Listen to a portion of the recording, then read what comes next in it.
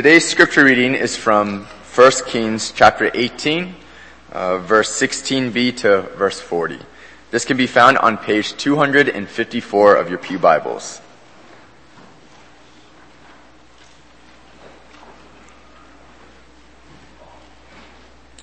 First Kings chapter 18, verse 16b.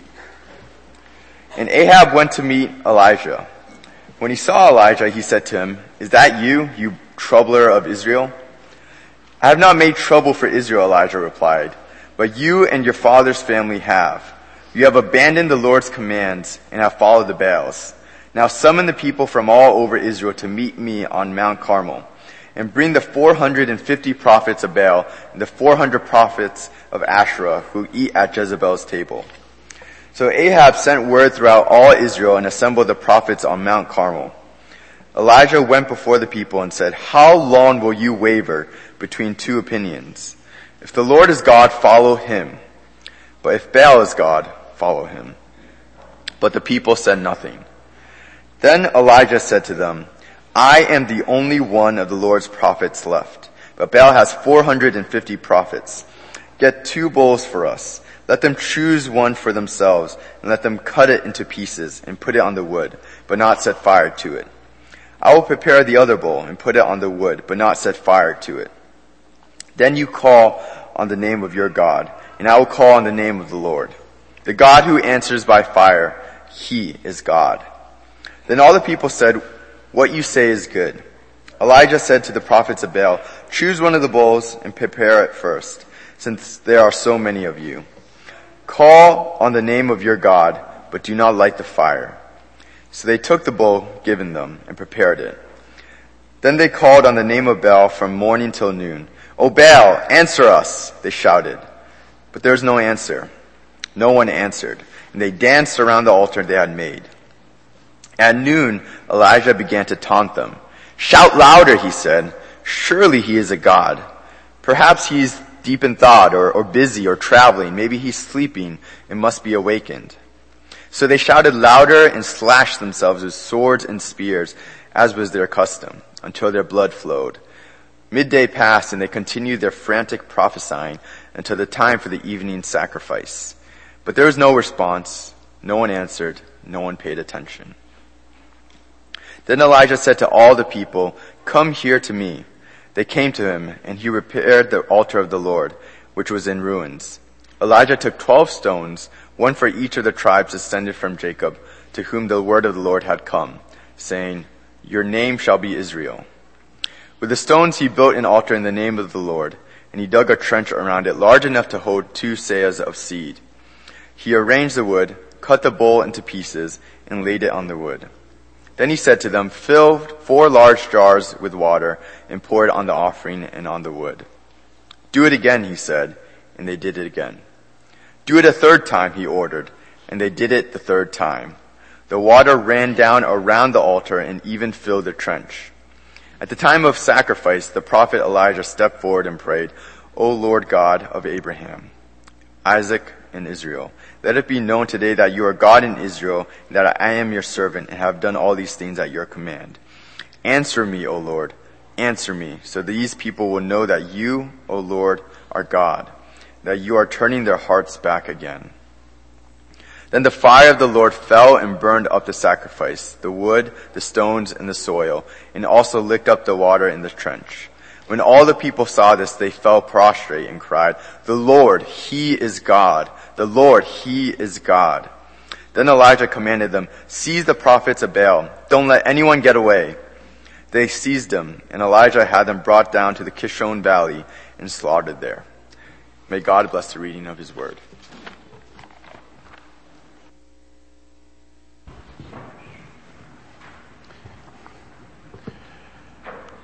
So, one of the most controversial things in our culture, one of the most controversial teachings of Christianity, one of the most controversial things about us as Christians, is our insistence that Christ is the only way to salvation. This is viewed as offensive, exclusivistic. It's really basically rejected in our world today. But it's nothing new. It runs throughout the Bible. It appears it's central to this passage, and it starts even before this passage. You remember what we looked at a couple of weeks ago with Solomon and God's blessing on Solomon's reign and Solomon fulfilling the promises of God to Israel? In 1 Kings chapter 10, when Solomon became so prominent for his wealth, known for his wisdom around the surrounding area, and that the Queen of Sheba came from a long distance away to come and hear of his wisdom and see his wealth, to see God's blessing on his life. And yet, just when it looked like God's promises were going to be fulfilled in Solomon, what happened next?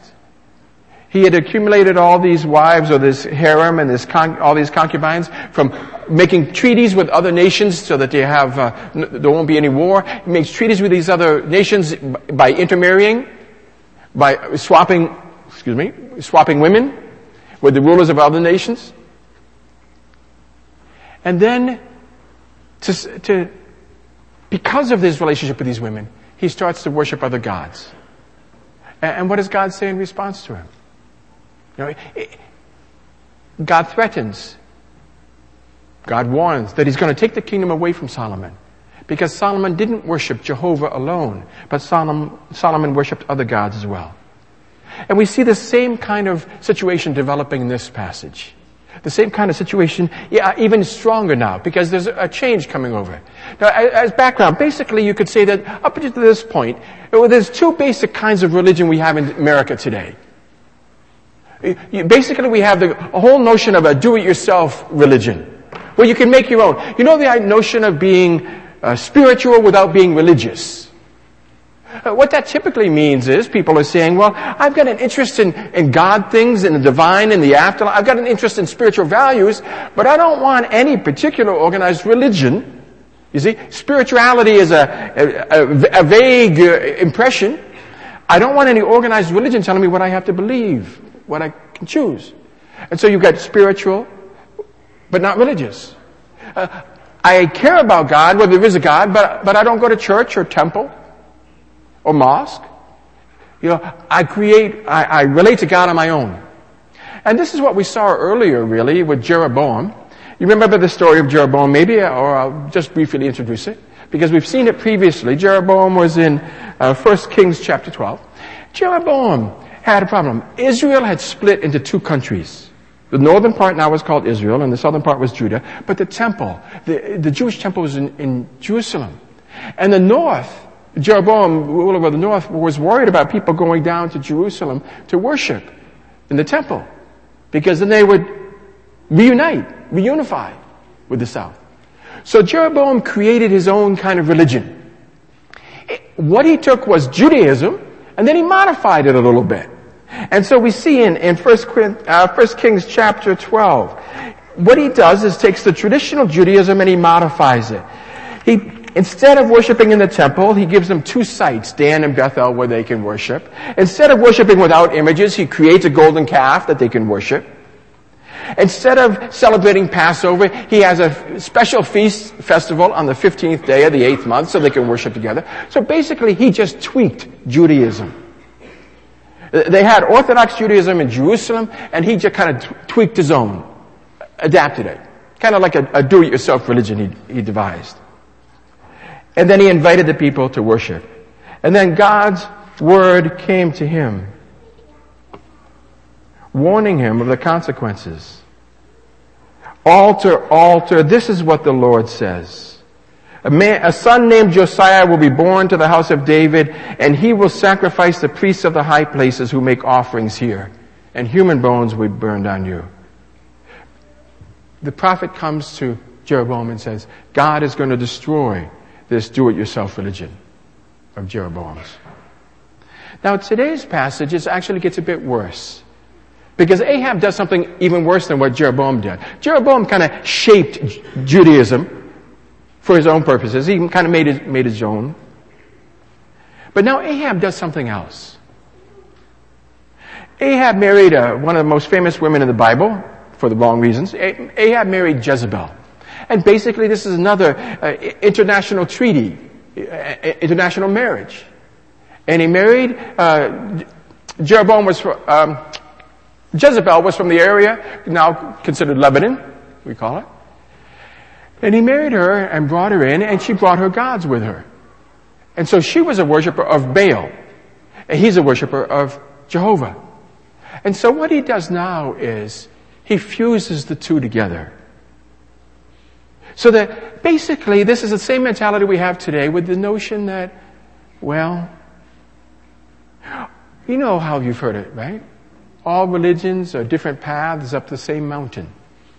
It all comes to the same basic idea. So it doesn't really matter whether it's this religion or that religion, whether you're Jewish or whether you're Buddhist or whether you're Muslim or whether you're Christian. And as long as you're sincere, it doesn't really matter. They're all different paths up the same mountain. And so Ahab and Jezebel, worshiping Jehovah and Baal, Ahab says it doesn't really matter. We bring them together, we fuse them into a new religion, adaptation and amalgamation, and we worship together. And then Elijah challenges this, and God challenges it through Elijah. Now, to understand what's going on here, you have to know a little bit about Baal. You know, where this situation, the scripture reading describes this contest between the prophets of Baal and Elijah, the prophet of Yahweh. But you got to know why it took this form. Why did Elijah say, okay, let's all get together on a mountain. And then on this mountain, we're going to sacrifice an animal. And then we're going to ask the gods to burn that animal up. Because sacrifices were burned in the ancient times, right? You'd sacrifice the animal and you'd burn all or most of it. So why are they doing this? Why Elijah chose this particular form of contest? It goes back to who Baal was. Baal was the god of rain, and because rain makes your crops fertile, the land fertile, Baal was the god of rain, he was the god of fertility, he was the god of life. Now, within ancient Canaanite religion. Now, if you have a god of fertility and a god of rain and a god of life, you also have a problem, right? Because not every season is, sometimes you have drought. And how do you account for the drought? Well, there was another god that fought with Baal in Canaanite religion, a god named Mot. And Baal would bring rain, and Mot would bring drought, and Baal would bring life, and Mot would bring death. And so they were in this contest. And as long as the crops were growing well and there was rain, abundant rain, and people were prospering, then Baal was ascendant. But you couldn't count on it forever, because sometimes Mot would gain the upper hand over Baal and defeat him temporarily until Baal could regather his strength and fight back. So you've got, even within Canaanite religion and in any polytheistic religion, basically you have different gods that are competing with each other. And this is what was going on in Canaanite religion. So Elijah, notice how Elijah says to the people of God, says, how long will you waver between two opinions? If the Lord is God, follow him. But if Baal is God, follow him. But what Elijah is saying is, it does matter. The gods are different. And it does matter which one you worship. One is true and powerful. The other one is not a true God. And how are they going to decide? So Elijah goes before the people and says, how long will you waver between two opinions? If the Lord is God, follow him. If Baal is God, follow him. And the people said nothing. So Elijah sets up a sudden death playoff, if you will, but on a really more sinister, serious level. He sets up a challenge. He says, look, I'm the only prophet publicly defending Jehovah now. You've got 450 prophets and priests defending Baal. He says, get your 450 priests and we'll go up to Mount Carmel. Why Mount Carmel? Or why a mountain? The notion is, you see, this is where the Canaanites, this is where the northern part of Israel, this is where they would worship, not in a temple at Jerusalem, but they could worship in the city of Dan, the city of Bethel, or they would build shrines all around the countryside, in any high mountain, any high hill, beside any towering tree. Any animistic religion, these are key places where there's spiritual power. The high mountains, the high hills, the big trees. And so Elijah takes the battle to the worshippers of Baal on their territory. He's in the north. They go up the mount. And then he issues this challenge. And in the first part of the challenge, chapter 17, I'm okay. Thank you. I'm confusing the projectionist. Chapter 17, verse 1. What happens? You see, we read, Elijah the Tishbite from Tishbe in Gilead said to Ahab, as the Lord, the God of Israel lives, whom I serve, there will be neither dew nor rain in the next few years, except at my word. So Elijah, first thing he does is he creates a drought. Or he proclaims, God created the drought. And Elijah says, look, to show that my God is God, there is going to be a drought here. What's the message he's proclaiming? There's going to be a drought. It's Yahweh who's bringing this drought. Jehovah who's bringing this drought. What he's saying is, it's Jehovah. It's not Mot that conquers Baal. It's Jehovah, not Mot, who has the power of drought. And then in chapter 18, verses 1 and 2, after a long time, in the third year of the drought, the word of God came to Elijah, go and present yourself to Ahab, and I will send rain on the land. What's the assertion here? What's the gospel here? See, what he's saying here is, it's Yahweh. It's not Baal who brings rain. It's Yahweh, not Mot, who controls Baal and brings drought. It's Yahweh, not Baal, who can bring rain. And so to demonstrate this, to make the case, he takes the people up Mount Carmel. And here there's a contest. Who is God? How long will you waver between two opinions? If the Lord is God, follow him. If Baal is God, follow him. And so they set up this sacrifice. And if Baal is the God of rain, he's the God of storms, he's the God of lightning. So Elijah says, okay, prove it. Lay out this sacrifice on the altar. Then call on your God to come and burn this sacrifice up. Call on your God to strike this sacrifice with lightning so that it burns up. And the prophets call on their God. For hours they call on their God. From morning until lunch. And finally, about lunchtime, Elijah kind of loses patience and starts mocking them. Shout louder. Maybe he's sleeping. Because gods do get distracted in polytheism. Get his attention. And they began to cut themselves as a sign of commitment and sacrifice to try and get their gods to respond. And yet still no response. Hello. Excuse me. And so the prophets of Baal could not get their God to answer them. So then Elijah goes and he says to the people, let's make this a little harder. We've got a sacrifice on the altar.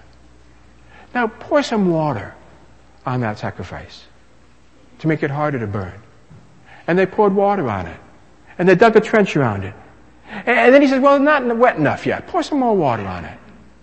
And they poured some more water on it. And the trench began to fill. He says, not wet enough, not challenging enough. Pour some more water on it. So they poured some more water on it. And the trench filled and overflowed. And then Elijah called on God to send down fire from heaven, to send down lightning, and burn up that sacrifice. And the lightning flashed, And the sacrifice was hit. And the sacrifice burned. And the water all evaporated because of the lightning. And then all the people said, "The Lord, He is God. The Lord, He is God." What you have here is what's often called a power encounter. That God, in a situation where God's power was under challenge, God challenged the foreign deities. And He set fire. He demonstrated His power. He demonstrated His power over Baal through setting the fire to the sacrifice.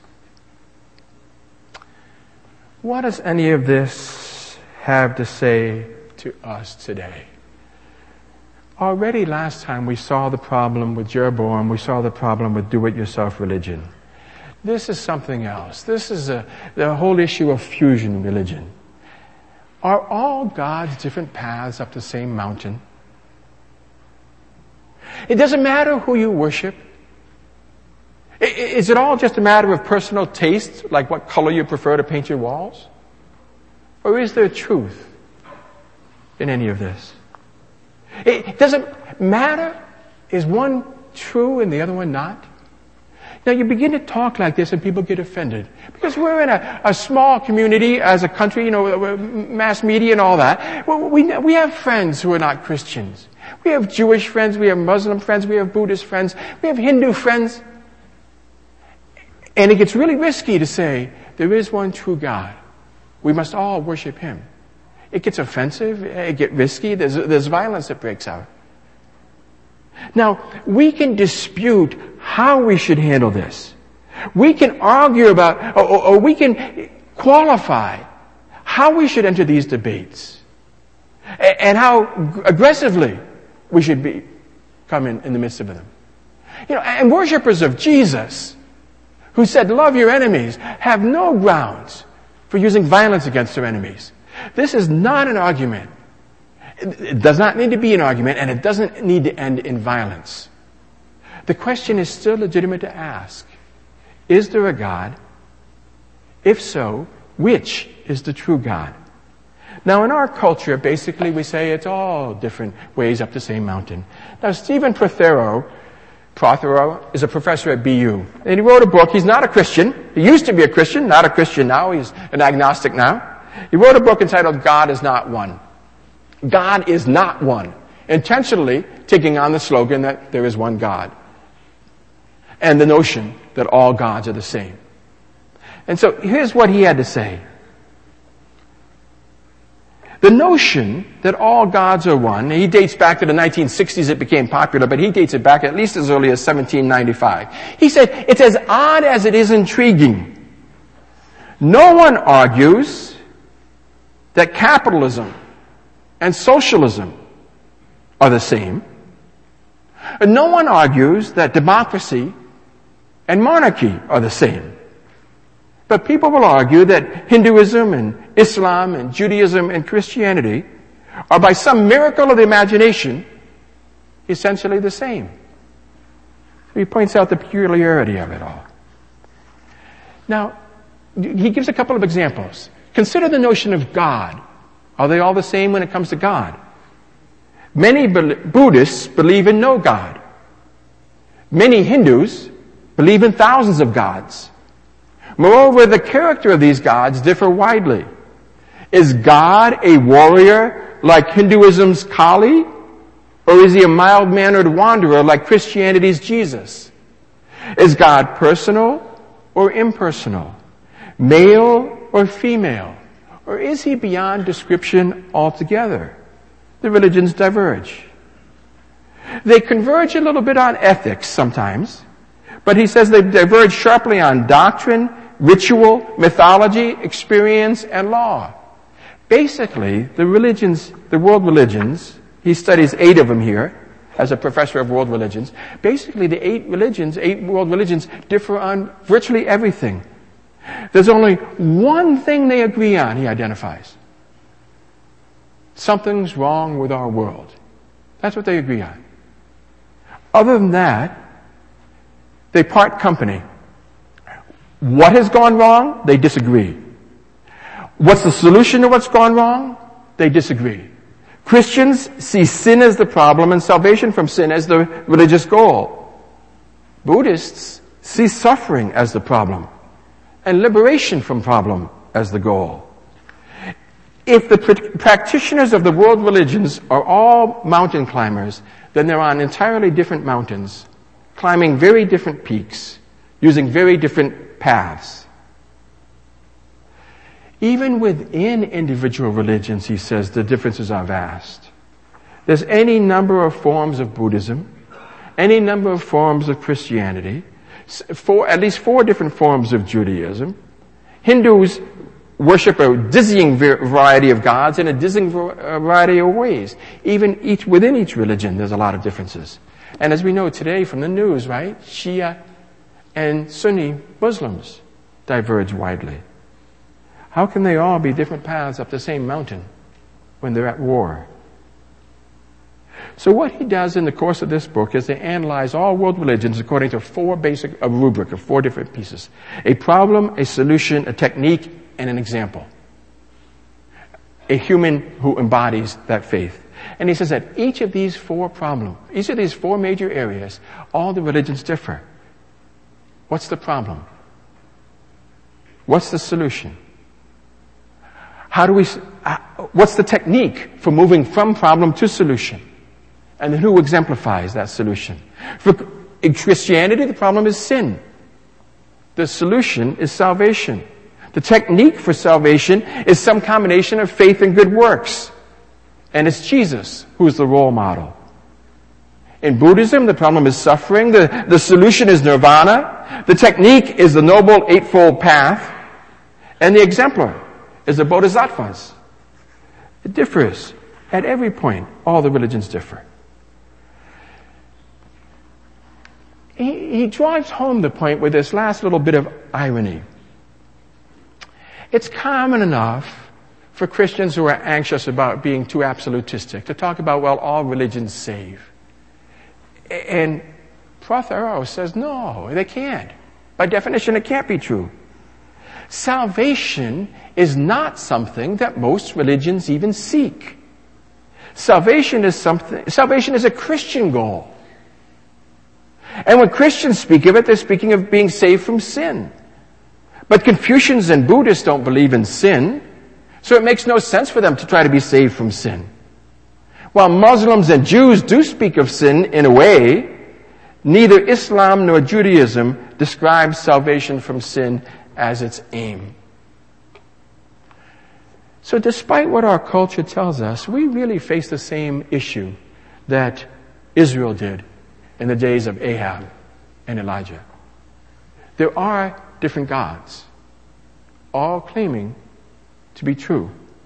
And the question for us is still the same as it was for them. How long will you waver between 2 opinions? If the Lord is God, follow Him.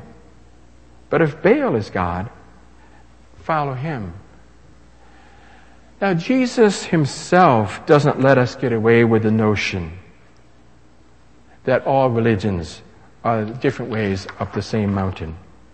Because remember what Jesus said in John 14:6. I am the way, the truth, and the life.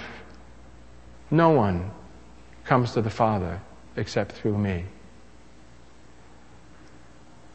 All religions are not different paths up the same mountain. They're different paths up different mountains. And according to Jesus, salvation is the pinnacle of one path up one mountain. And He's that path. And reconciliation with God, Jehovah God of the Old Testament, is the way to that. It is the mountain to be climbed through Jesus. I am the way, the truth, and the life. No one comes to the Father except through me.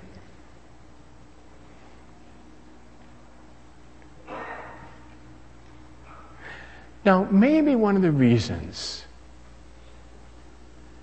that it's convenient, comfortable to believe that all religions are the path up the same mountain, maybe one of the reasons that's instructive or conducive to us to believe this thing is it means that we can be really kind of non-controversial, non-confrontational, and we can keep from adjusting our lives too much. If Muslims can be saved through the worship of Allah and following the teachings of Muhammad, if Buddhists can be saved through the Bhagavad Gita, if Hindus can be saved through their traditions, then not only are we more peaceable and our cultures are more quiet or harmonious, but it means that we don't really have to adjust our lives very much.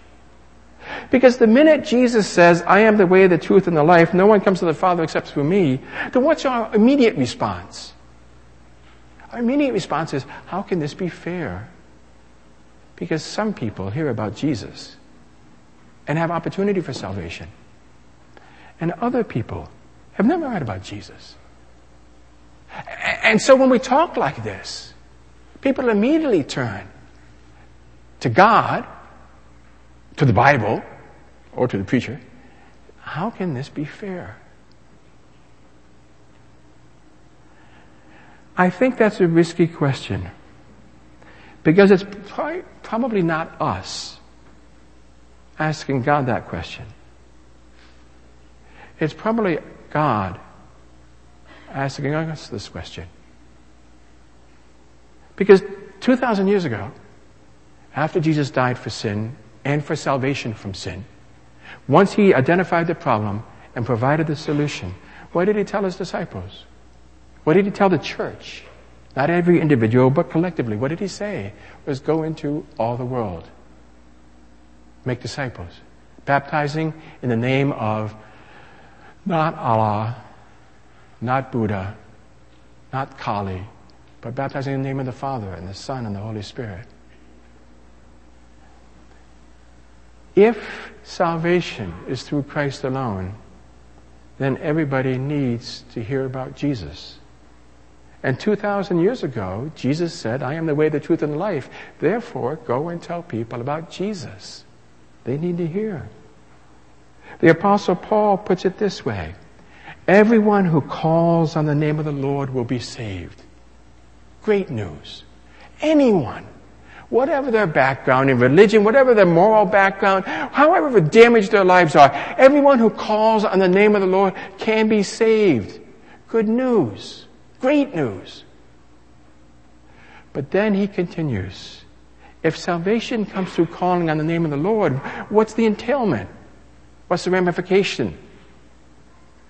How then can they call on the one they haven't believed in? How can they believe in the one that they haven't heard about? How can they hear about him without someone coming to preach to them? How can they preach unless they're sent? If Jesus is the only way, then we send so others can go, so they can speak, so others can hear, so then they can call and be saved. And I think this may be the biggest challenge to the notion that Christ is the only way to salvation, is because it really disrupts our lives. It requires our prayers, it requires our money, it requires some of us to go. Now this morning we prayed for Eric and Linda Yang. Publicly, we tell you they're from Thailand, that work in Thailand. They actually don't work in Thailand, but we can't tell you where they do work, because that may put their lives in jeopardy. We say they work in Thailand. They work with a tribal group. We can't tell you which tribal group, because that could put their lives in jeopardy. We prayed for Eric that he could get over the effects of his stroke so that he could continue his work. Well, Eric is older than he should be to be where he is. He really should be back here where he can get medical care. But so far he hasn't been able to identify anyone to take his place. So Eric and Linda stay working where they are. And they face robbers, they face war with the government, they face tribal unrest, they face malaria, they face poisonous snakes. They face difficult working environment and the possibility of serious ill health issues. Because Jesus is the way, the truth, and the life. No one comes to the Father but through him. Because everyone who calls on the name of the Lord will be saved. But in order to call, they have to believe. In order to believe, they have to hear. In order to hear, somebody has to preach. In order to preach, they have to be sent. This is really why our church spends about $250,000, $300,000 a year on missions, so that people can go and speak and others hear and put their faith in Christ. It's somewhat inconvenient, not massively to us. It's majorly inconvenient to the people who go. But this is the calling. Because there is one God, creator of the universe, and one Lord, Jesus Christ, through whom salvation comes. Elijah said, it makes all the difference in the world who you worship, Baal or Jehovah. As a result, it makes a huge difference, not only who we worship, but what we teach and what we believe. So Elijah challenged the prophets of Baal to demonstrate that this is the true God. This is the challenge for us still today, to send out people and to go and be people who will proclaim the gospel of salvation in the single name of Jesus. Let's pray together.